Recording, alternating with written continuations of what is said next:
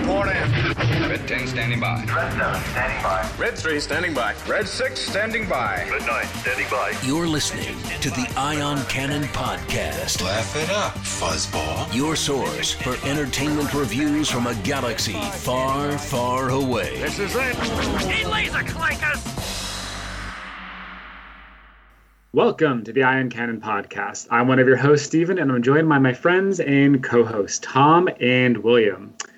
Well, what can I say? We are on the 5th episode of The Bad Batch. Our reviews are going really well. You might say we're on a rampage. Now, before we get started, William, I think we got a message from a concerned citizen. Do you want to kind of walk through and tell us what's going on here?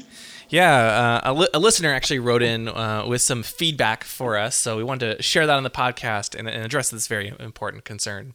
The message reads, this is from the Society for Protection and Advancement of Womp Rats, or SPOAR, Suite 673, the Anwar Building, level 25206, Buck-Ka-Tan District on Coruscant. Gentle beings, I am Kodo Daival, chairman of the Society for the Protection and Advancement of Womp Rats, or SPAWR. As the name implies, we represent the interests of womp rats around the galaxy and seek protection of these noble creatures where they need it and advancement of their cause where they can. Or we can. Your podcast has recently come to our attention, and we were overjoyed to learn the Womp Rat was a mascot of your show. We were shocked and dismayed to learn that you may be advocating for the dismemberment of Womp Rats by cutting them in half. We must insist you stop this practice immediately. We understood your desire to rate different mediums of content and wholeheartedly endorse the use of the Honorable Womp Rat in doing so. But in order to prevent any violence toward these noble creatures, please stick to only whole Womp Rat ratings. My protocol droid has informed me that I should suggest you, quote, man up, end quote, and make a decision that does not involve a half Womp Rat. But I see the particulars of humanoid idioms often escape me. And I have another suggestion. Perhaps a rating scale of 20 Womp Rats would be in order, or even better, 100 Womp Rats. That would prevent any of these beloved creatures from having to be cut in half. We greatly appreciate your many ideas for the employment of Womp Rats, although checking with several of the larger Womp Rat unions, they have no record of their Womp Rats being registered in your employ. We highly suggest only hiring union Womp Rats to ensure that any work is done to the highest of standards. I would be happy to pass on the contact of the local Womp Rat union rep to your sector. Again, however, we beseech thee, gentle beings, to only use whole and complete Womp Rats. Sincerely, Kodo Daival, Chairman. Well, thank you so much, Chairman Daival, and we prepared a response that Tom will read. Okay. Dear Chairman Daival, we appreciate you contacting us about your concerns of our use of Womp Rats for our rating systems on the podcast. We've always held the Womp Rat in high regards, which is why we've used them as our ratings mascot for over a dozen years now. We feel we have given them a higher profile instead of some kid bragging that he used to, quote, bullseye Womp Rats in his T-16 back home, end quote. Over the years, our Womp Rats have helped us take down criminals, piloted battle droids, fed hungry beasts, and in other helpful and sometimes dangerous situations, all in the service of the episode. We are concerned that the increasing number of Womp Rats that we would use would put more of these gentle beings and majestic rodents in potentially dangerous situations. We have conferred with our legal counsel Faceplant, the Lothcat, and she ensures us that our Womp Rats are being treated with the utmost respect and care, and we believe we are taking all necessary safety precautions in accordance with the Womp Rat Union guidelines. She is actually fully prepared to meet your Womp Rat Union rep at his earliest convenience to discuss any additional concerns you may have, perhaps over lunch. This way, on a full stomach, a proper agreement can be hashed out with the possibility of some very lively discussion. Now, Stephen, William, and I appreciate you contacting us concerning this important matter. Thank you for listening to the Ion Cannon Podcast. Sincerely, Stephen, William, and myself, Tom.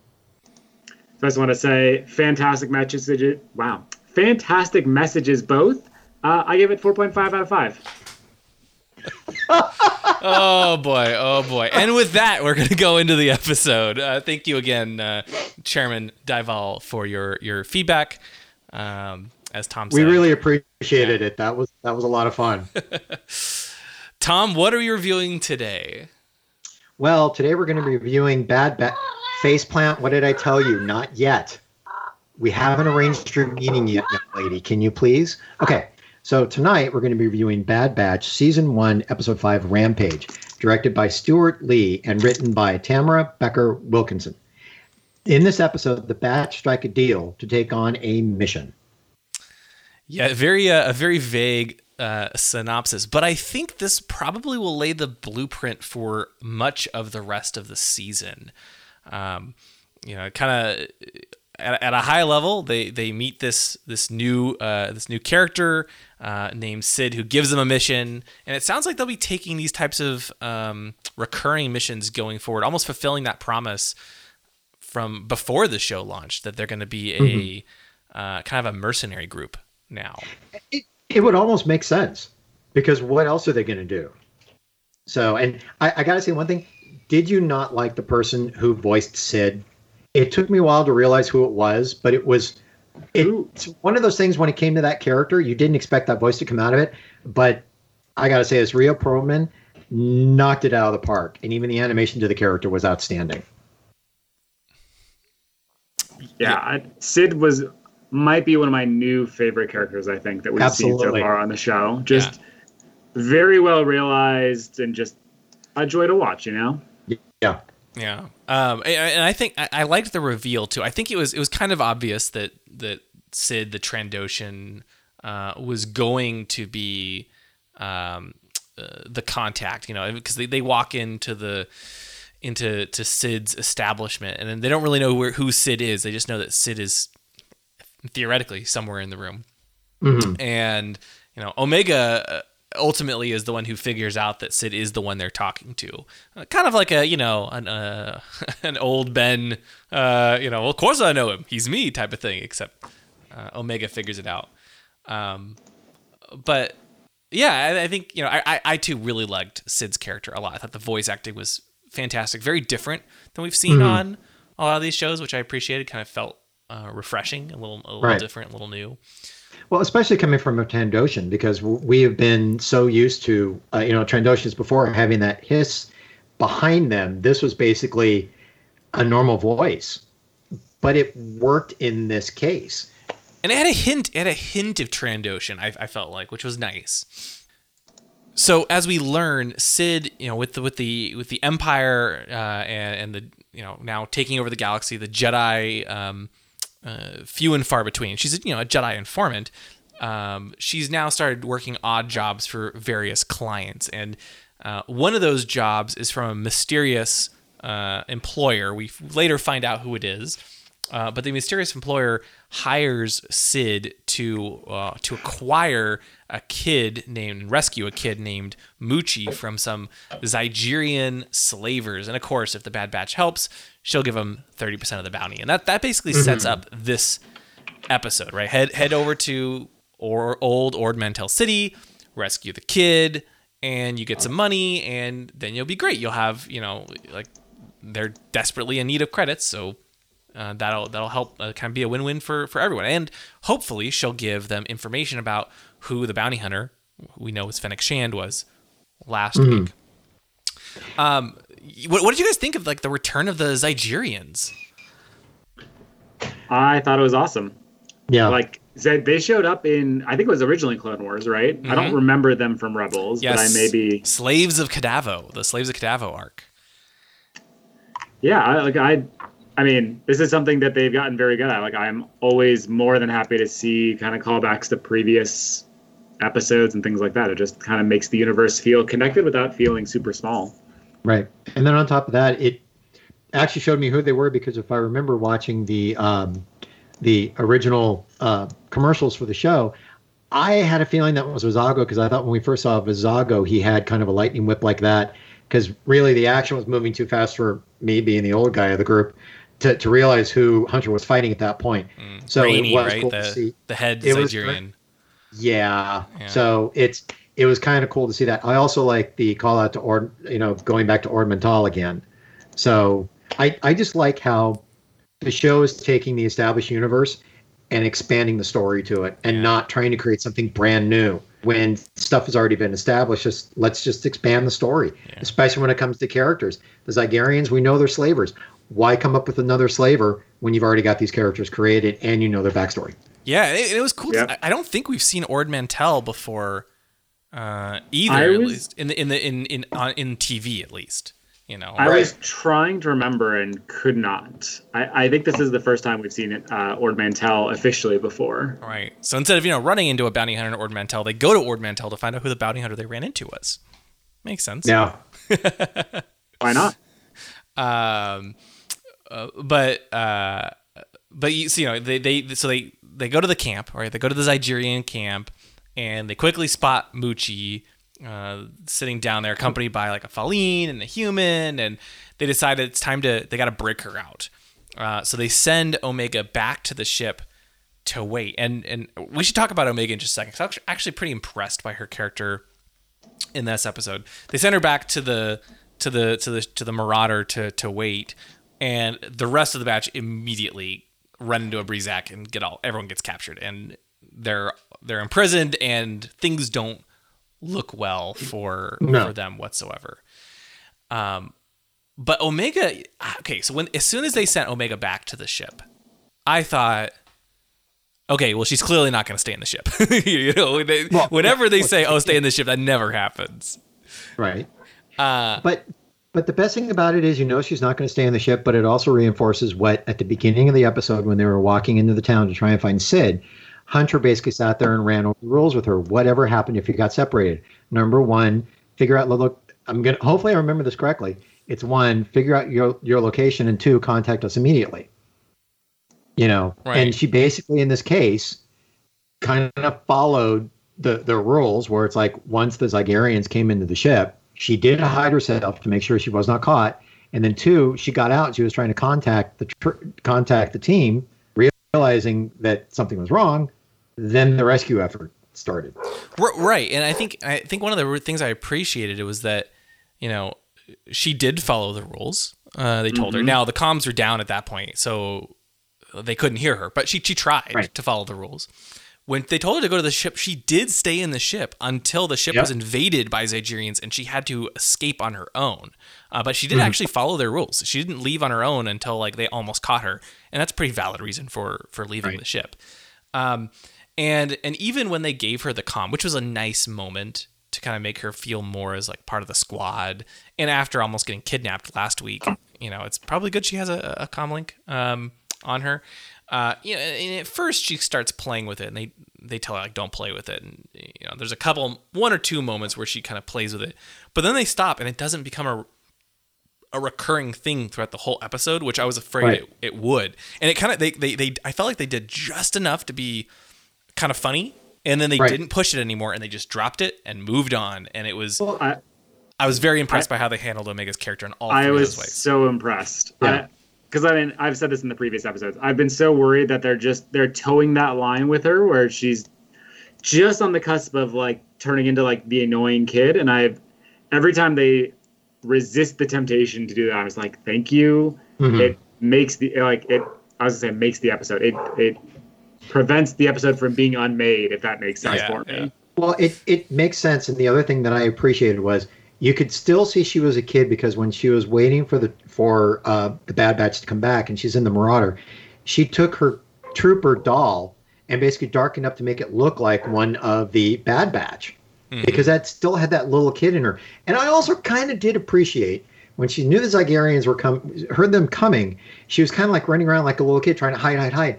But it was funny when she said to the Gonk droid, "Hide," and you see that the Gonk droid kind of do the same thing. Then all of a sudden realize, oh, pulling my feet, boom, just there I'm at. I'm hiding in plain sight. Yeah, I just love everything they did with her character. Just she felt her age, but not not annoying, not doing the same thing a bunch of times after they told her not to. She followed she followed orders every step of the way. She she had a little fun at the beginning with her comm link, but then she stopped and she was serious about it. And I thought they handled her character very well, while also making her still feel, her age. And honestly, if anything, I think the only complaint in that whole moment I had was that the Zygerians didn't post a guard at the ship, which is pretty dumb. They should have, left someone there. But at that point, they were gone.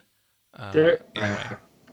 There was one thing that took me out of the episode a little bit, which is I'm curious for your guys' opinion. How did they not find Gonki? His hiding spot was terrible. Just terrible. Well, but he didn't activate himself, and he just think it's Tigerians. They're looking for people that they can, sell in slavery. They're not looking for a droid. These guys have no idea what a Gonk droid looks like. So if he just basically sits there, pulls in his feet, and just basically anchors himself to the deck, he's just another piece of machinery within the ship. You look at it from that point of view. Okay, I stand corrected, Tom. You've convinced me. Gonki did nothing wrong. And you know what? Yeah. I don't. Even if the Zygerians found Gonki, I don't think they're really looking for him. Yeah. And what would they have done with him Gonki anyway? is a treasure. Oh, he is. He is. The Zygerians just don't appreciate Gonki's value, though. They don't appreciate a piece of exercise equipment. That Wrecker can sit there and lift over his head with one hand. Now, speaking of Wrecker, okay, what do you think is going on with him? Because he keeps holding his head like he's in pain. And I like how they're doing that. It's subtle. It's not really... I don't know if it's that subtle. But it's been in multiple episodes. Okay. It's in multiple episodes, but I'm meaning it from this point of view, okay? They only touch on it, but I think, Steven, you brought up when it comes to how they play Omega, they only touch on a few things and kind of continue, and they could push it. Yes, it's been in a couple episodes, but it's not a running thing throughout each episode of he's always holding his head. He's always complaining about the pain. It's really quick and goes away. No, that's fair. Yeah. And actually, it's funny. The first time it happened was I'm trying to remember. I believe it was on. I don't even remember the name of the episode when they were fought the wolf thing.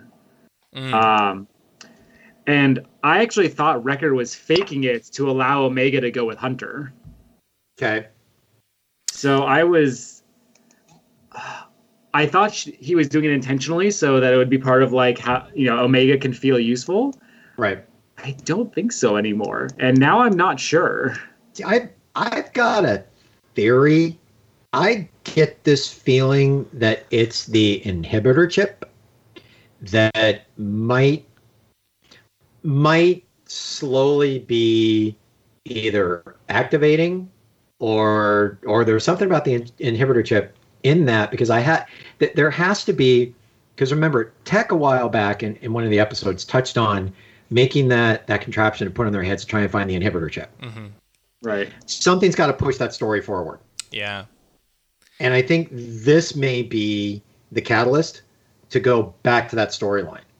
So, okay, yeah, I think you're probably right. It's probably the inhibitor chip, because there was that moment. I think it was in when they crashed on the moon.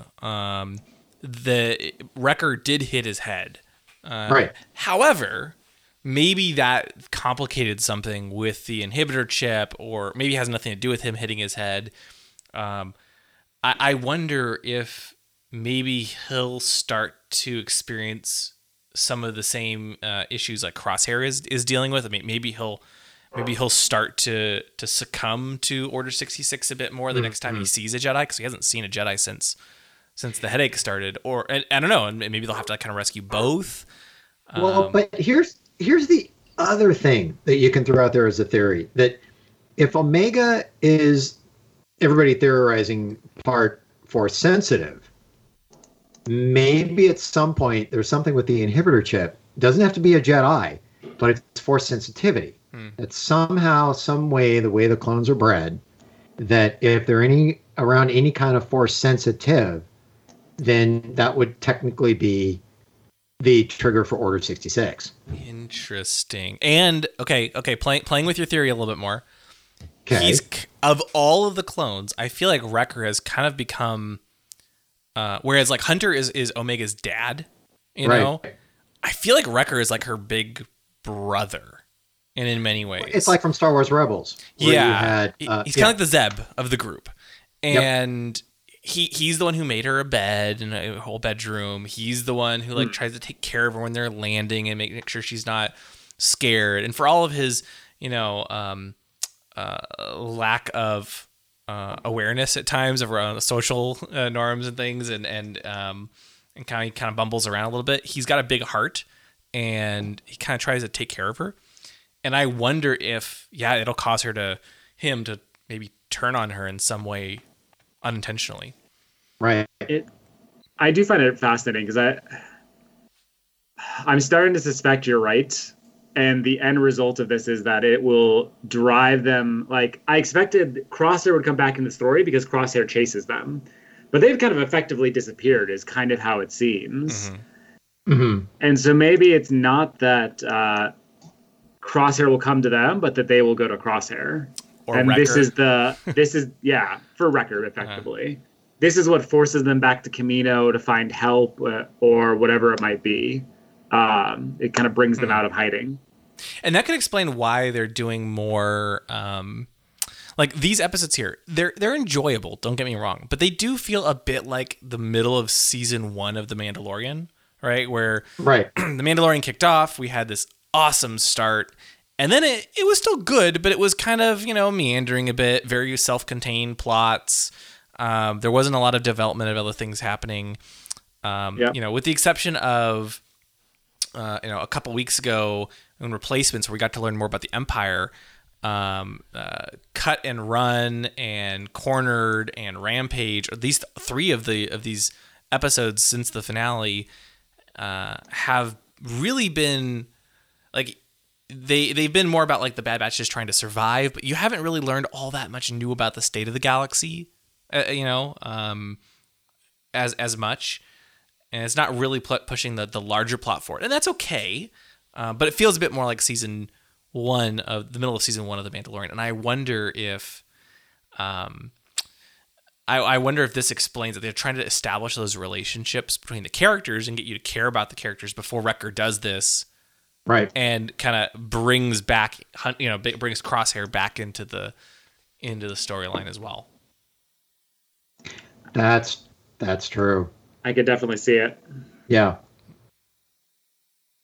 Just a theory. I know. It's so fun to theorize about all this stuff. Yeah, it is. But so Omega, she tries to sneak into the camp because when she finds out that the rest of the batch has been captured, she sneaks into the camp and almost alerts them. Thankfully, Wrecker tries to cause a distraction, and then she finds a adolescent Rancor in this cage that she starts to free just before she herself is captured. Of course, the Rancor gets out, and you have this giant fight ensues. The thing that surprised me though, and I want to know if you guys were if you were expecting this. The young girl is not Muchi. The Rancor was Muchi in a twist that completely caught me by surprise. Were you guys expecting this? I mean, was I expecting it? No. Should I have been? Probably. Yeah. See, I'm going to go this way. I completely fell for it, but I really hate to say this. As soon as Omega was on the ground and you knew that she basically unlocked the thing, that's when I got a feeling as soon as the Rancor came out, that was Muchi. Because look at it from the point of view of, why would Sid send them on a rescue mission that would have been, quote unquote, that easy if basically everybody else who's gone didn't succeed? If she sent somebody else. So, yeah. I think that, to me, once it opened up, and I figured that was Muchi. I thought it was a great twist. I thought it was perfect. Yeah. Yeah.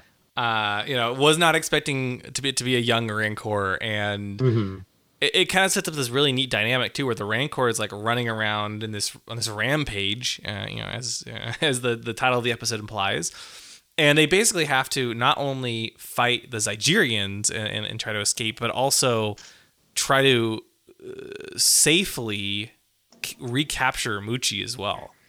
Okay, now safely capture. If I remember correctly, it was Tech basically sitting there telling Wrecker how you capture a Rancor. That wasn't safely. That was a beatdown. Well, they were kind of evenly matched, Wrecker and Muchi. Yeah, and were they evenly matched? I mean, we are talking about a Rancor here, right? A baby Rancor. Yeah, baby Rancor. You could probably say because it's a baby Rancor, they could have been evenly matched. But I mean, we see at the end, like it was, and this is the one part I thought it was a little bit cheesy, but like, Wrecker and Muchi are kind of going at it. And at first, they're like throwing each other all over, and then we kind of fast forward to a few minutes later, and they're both like exhaustedly throwing kind of punches, and then they just kind of collapse on top of each other. And it really, there's not even like Wrecker wins, I guess, but barely. It was a little cheesy, but it was kind of fun. Okay, now wait a minute. I'm going to take I don't think it was cheesy. I thought it was fun. I thought I'm trying to think of right now. They played off of a different movie, almost like Rocky. Or at the end of one of the Rocky episodes, I think it was he and Apollo Creed are just sitting there, just like bam, bam. It didn't go cheesy with me. Okay. It was very cheesy, but I'd say it was just on the side of the line where you want it to be, where it's like this is kind of silly, but I am okay with it for the comedic effect. Because they didn't push it over the edge, like you said, Stephen. They're very good at going to a certain point and not crossing that line. And yes, yep, 100%. And I think in this case, I agree. If it stepped 2 more lines over to where, let's say, Wrecker put his hands up and said, "Oh my God, I won," but how he sat there and kind of like, I think at the end, didn't he kind of soothe Muchi? Yeah. Yeah. I believe so, yeah. And I think in that case, you're like, you know what? I could buy it because it's Wrecker. I could totally buy it, and I didn't find it cheesy at all. Yeah. So, question: how the heck did they get Muchi back to Sid in the Marauder? It appeared to be a ride, is how I saw it. Like they were riding him into town. Is I think what happened? Yeah, well, definitely Omega was riding Muchi. But don't ask me how that works. I don't know, but yeah. But I think an interesting thing we're kind of glossing over here when it comes to Muchi, the conversation Sid was having about I've got my best guys on it, and she's talking to this holographic figure like, okay, who is this holographic figure that she's talking to? It's like telling him, look, don't worry about it. My best team is on it. It'll be here. Don't worry about it. And then later, once the battle is over, it goes back, and Sid does not know that the battle is over yet. But when you cut back to Sid's office, who comes walking into her establishment? Bib Fortuna and 2 Gamorrean guards. Now, was that a twist for you guys or not? The moment Bib Fortuna showed up, I was pretty sure it was Jabba. The hologram initially, or when he walks into the room? Particularly during the hologram, is what I mean. Oh, you figured out the hologram. Who else could it? Like, you don't show a mysterious figure and have it not be dear old friend Bib. I'm the older guy of the group. It totally slipped my mind that could have been Bib Fortuna in the hologram. With Matthew Wood reprising his role as Bib Fortuna, which I appreciated. Very cool. Fantastic. Yeah, I know. For a brief second, I thought, well, maybe Sid is actually working for. I don't know. I should have gone to Bib Fortuna and Jabba. I didn't initially. I thought, well, maybe Sid is actually working against them, and Sid's trying to double cross them in some way. But then as soon as Bib Fortuna walks into the room, I was like, oh, of course, it's it's Bib Fortuna, it's Jabba. Does that mean Muchi is the Rancor we see in Return of the Jedi? Okay, so that is a thing out there. Can we put it to bed that that's the Rancor, or was it a different Rancor that we saw in Return of the Jedi? So I want to hear your guys' thoughts first. I did some research, but I don't think it conclusively answers. So I want to hear both of your theories first. Is it Jabba's Rancor? I think the answer is yes, because this is Star Wars, and Star Wars loves to give background to things that don't necessarily need background. And I'll say, this is a case. I thought it was done very well. I enjoyed it. And it was not what I was expecting by any stretch of the imagination. But I just assumed that it is Jabba's Rancor, and that was why it was being shown. Tom, I'm gonna sit the fence on this one. I don't know, because I guess in the book Aftermath Life Debt, they identified the Rancor as Patiza, which I guess means friend, and that's the one that's supposedly from Return of the Jedi, not this one. Yeah. So I did it's a 50-50 on me. I agree with you, Stephen, though. The way this show has been going, and it's one of those things to where if you call attention to it, you got to use it. Well, in this case, they called attention to the Rancor being Muchi, then technically, and it's Bib Fortuna, and then it's Jabba the Hutt, and then it could go to Return of the Jedi, and that's a possibility.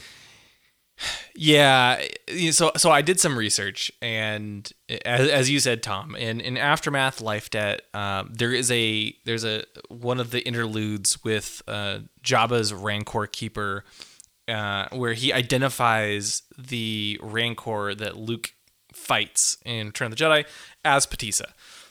Also, I think it was a Star Wars Encyclopedia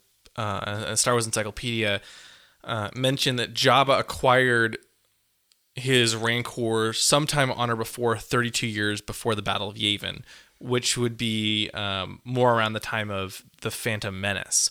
That being said, I think this is one of those things that they could easily say, who cares about this random throwaway comment in a book? We're going to now show the origin story of Jabba's Rancor. Or Jabba has multiple Rancors. That's another option. But I don't know. I do think that this is intended to be the Rancor, despite the throwaway reference in Life Debt. Because it just seems a little. It's too perfectly timed, right? You've got a Rancor that's an adolescent Rancor, 22 years before we see the fight in Jabba's palace. So that's plenty of time for the Rancor to grow up and be very big and very hungry. I think it's got to be Jabba's Rancor. That's my theory. And adding on the cuteness factor to it helps sell the trainer's reaction. I don't. What's his name? Malakili, I think, something like that. Yeah. Oh god, I don't know. and honestly, that book that I mentioned, I can't remember a thing out of it. So yeah, I'm gonna go with this one. It was Muchi from Return of the Jedi. Yeah, and and also, like the Rancor Keeper, Bib Fortuna is thrilled to see Muchi safe and sound. So the reaction is similar as well. So I do think it's intended to be Muchi, and that they're just gonna say, yeah, who cares about that throwaway? Yeah, it's a throwaway reference in an interlude in a very different book, and a reference in an encyclopedia, basically. Right. Like those are such easy things to change. Star Wars, the shows have changed much bigger things, to say the least. Yeah. Yep. Yeah. You know what I appreciated though, after Bib Fortuna got Muchi back, and when Sid sat there and basically got paid, I love how she sat there, went to Hunter, and called him dark and broody. Yeah. I was like, it's true though. But that also really gives such a great background to this character. Yeah, and I think we're gonna see a lot more of Sid. I do. Like she gives him their cut, so. And she tells him she doesn't know who's hired her. Just that it's a direct commission according to her guild sources, which tells me we were right. I think it is the Kaminoans. Yep. But she just confirmed for the first time. Yep, that bounty hunter is Fennec Shand. She's young and kind of new on the scene, but I think she's going to play a big role. And Steven, I love your theory from last week that she's going to run into Boba Fett, and we're going to see their origin story in advance of season 1 of the Book of Boba Fett, featuring Boba Fett and Fennec Shand this fall. Yeah. I suspect. Go ahead. I think we're going to see a couple of episodes that are, I'm going to call it the bounty hunter part of the season. Yeah. And then perhaps, Wrecker's headaches have gotten bad enough that it'll pull us back into the rest of it. Yeah. I think it's going to work. I think so. Also, one thing I did appreciate, I love Sid where she sat there and basically looked at Hunter just like, you know what? I'm good with secrets. So I get this feeling that she's trustworthy, and she's going to be as trustworthy with them as she can be. I'm hoping that's going to be the case. I don't think she's going to turn on the Bad Batch, because really, she's kind of got herself some mercenaries now. And, she does realize that these guys are valuable to her. So it's good to keep secrets every once in a while. The way she said that was kind of ominous. So yeah. But anybody in that position, you would probably want to throw something like that at somebody who basically is on the run, that could be a mercenary, to kind of keep them in line. Yeah. That's true. Also, one more thing about I totally forgot about until just a minute ago. We see Bib Fortuna in the Book of Boba Fett, or at the end of the Mandalorian, the Book of Boba Fett teaser, and so that's true. Maybe this is like the first time she this might be how Fennec Shand ultimately gets involved with Bib Fortuna as well, potentially. Who knows? Yep. But there's definitely a lot of crossover going on that I think isn't a coincidence. Mm-hmm.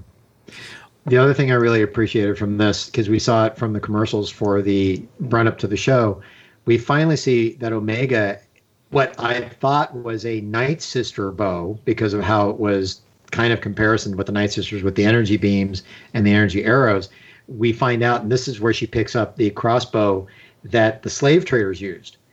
I get a feeling we will definitely use this. She will be using it going forward, because realize she's now part of a, let's say, mercenary group. Everybody else has weapons. She's going to have something to defend herself as well. And this to me makes sense. She's picking up kit from every episode. Yep. She's got a comm link. It'll be crazy if she gets armor, but I wouldn't be surprised if she gets some kind of not so much a helmet, but some kind of pieces, like maybe, in the wrists or something. But, I could see going forward, little pieces. Speaking of helmets, another neat detail from this episode is we finally got to see how Echo's helmet fits around his visor. You can see there's a little bit of the bottom half of it can pop out to make room for it to kind of slide over his head, which is just a lovely little detail that I'm really glad they fit in there. Yep. So many cool little details, and I'm excited to see how Omega ends up using her new crossbow as well. I think should we get into our ratings? Oh, I'm totally up for it. Steven, why don't you go first? You would make me go first. Well, because I want to know who's going to be the one that's going to attempt the half Womprat. I don't actually have a half today. Okay. So I'm going to give this I think I'm just going to give it a solid 7 out of 10. It was just another very good episode of The Bad Batch. Kind of everything I've come to expect from it. I always laugh a little bit like when we're reading the synopsis, because the synopses always come across so almost dry. Like the Batch strike a deal to take on a mission. Like that's so almost annoyingly vague. No spoilers. No spoilers. Yes. There's yes, but yes. It's just kind of how this series has approached everything. Is none of the stories we've seen are particularly complicated.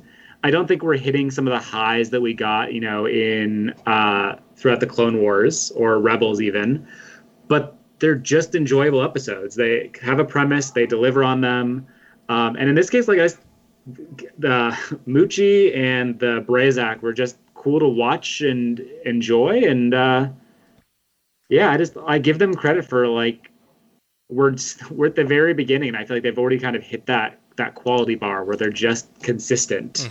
I don't think we've really had a Bad Batch episode, which is awesome. And actually, sorry, and while I'm on this train, the other thing I'm really appreciating is something they've done that they fixed from the first season of Mandalorian, where we talked about, the first season of Mandalorian has an awesome, first couple of episodes, and then they go to episode of the week, and then they come back into the main plot, and then you keep going. I've really appreciated that they've come up with a B plot for Bad Batch, which is kind of this bounty hunter arc. where like, yeah, we're not progressing the main plot. We're not seeing what's happening with Crosshair, but we at least have like, we've got an interesting story that we get to watch. Right. And so I really appreciate that approach. I think they're doing a really good job. So yeah, I'll give this episode a 7 out of 10. And yeah, that's all I got. Well, I will go next. Yeah, Steven, very well said. I think they're doing a great job. I wouldn't say it's, it's not at this point quite must-watch television yet. It's not something that I think is, it's unfortunate, but I don't think it's like grabbing, it's not something that I hear a ton of people talking about. Right.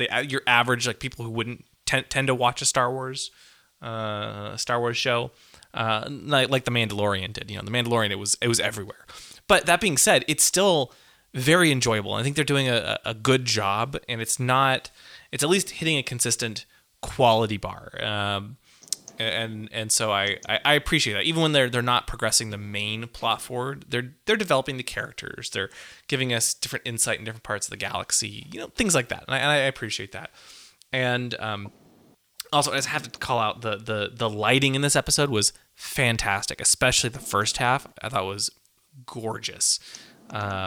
So yeah, they're doing a lot of really good work, and I'm excited to see where they go, especially once they start to kind of kick things into a bit higher gear, which I'm sure will happen the next few episodes or so. Right. So yes, I'm gonna give this 7 out of 10 Womp Rats as well. Okay. And what? Oh, Steven, did you say what your Womp Rats are gonna do? How did I forget? I mean, I don't know if I should say this after our message from Spar, but I mean, Moochie's got to eat something on his trip back to Tatooine, right? Oh boy! Oh no! And I didn't say it, but it's a 7-day trip. They, adolescent Womp Rats or adolescent Rancors need about one a day, so. Yeah, no Womp Rats were harmed in the making of this podcast episode. Okay, William, what are you going to do with your Womp Rats? Yeah, so my 7 Womp Rats are they're just going to hang out and they're actually going to be Moochie's friends, I think. Moochie has needs some friends, and the ones he didn't snack on, in Steven's case, the other 7 all become friends, and he hangs out in Jabba's palace with these Womp Rats. Tatooine is their home planet, after all. It's true. Okay, well, I guess we're going to make it a unanimous 7. So total that up, that's going to be 21. Right? 27, 37, 21. Okay, anyway. So that's 7 Womp Rats. I think both of you basically have said everything that I was going to say. I really think the episodes are solid because of the storytelling. And yes, I know. Thank you. I hope they cannot hear you. Sorry, face plants in the back going 7, where? Anyway, but the storytelling, I think, is going at a good pace. But it is kind of one of the things, as we know, when it comes to the Clone Wars, there's the kind of quiet episodes before everything starts hitting. And I think with this one, I think this is kind of like the way the storytelling is this. It's kind of a slow burn to where I think when the show takes off, it's going to take off. And they're giving a solid story. They're giving us a good background of what's going on now and setting stuff up going forward. So I'm giving the 7 Womp Rats. My 7 Womp Rats, well, they accompanied Moochie back to Tatooine, and they sadly were in Beggar's Canyon at the time when some guy was going around just shooting things and bragged about it. So I'm sorry for those 7 Womp Rats. Poor Womp Rats. Yeah, I mean, I'm telling you, these farm boys out there, they're blonde hair, they're whiny like crazy. Come on, man. Do you really have to take your T-16 out to Beggar's Canyon? Oh, yes. Well, yeah, thanks for listening. This was another fun episode. We also appreciated the listener feedback from the concerned citizen. Yes, thank you. We will be back next week with our review of the 6th episode of The Bad Batch. Hard to believe we're already 5 episodes in, coming up on 6. So thanks for listening, and we'll be back soon. May the Force be with you. Always. Thank you for listening to the Ion Cannon Podcast, your source for entertainment reviews from a galaxy far, far away. For over a decade, Ion Cannon has covered every corner of the saga, from the films and animated series like The Clone Wars and Rebels, to books, comics, games, and more. If you like what you hear, please rate us in your favorite podcast client. Your review will help this show grow within the Star Wars community. We can be found at our website, ioncanoncast.com, and you can follow us through Facebook and Twitter. To email us, you can do so at contact@ioncanoncast.com. The Ion Cannon Podcast is not associated with Lucasfilm, the Walt Disney Company, or any and all of their respective trademarks or copyright holders. Any opinion expressed on the show are that of the hosts. This podcast is a production by fans, for fans, and is copyright 2018.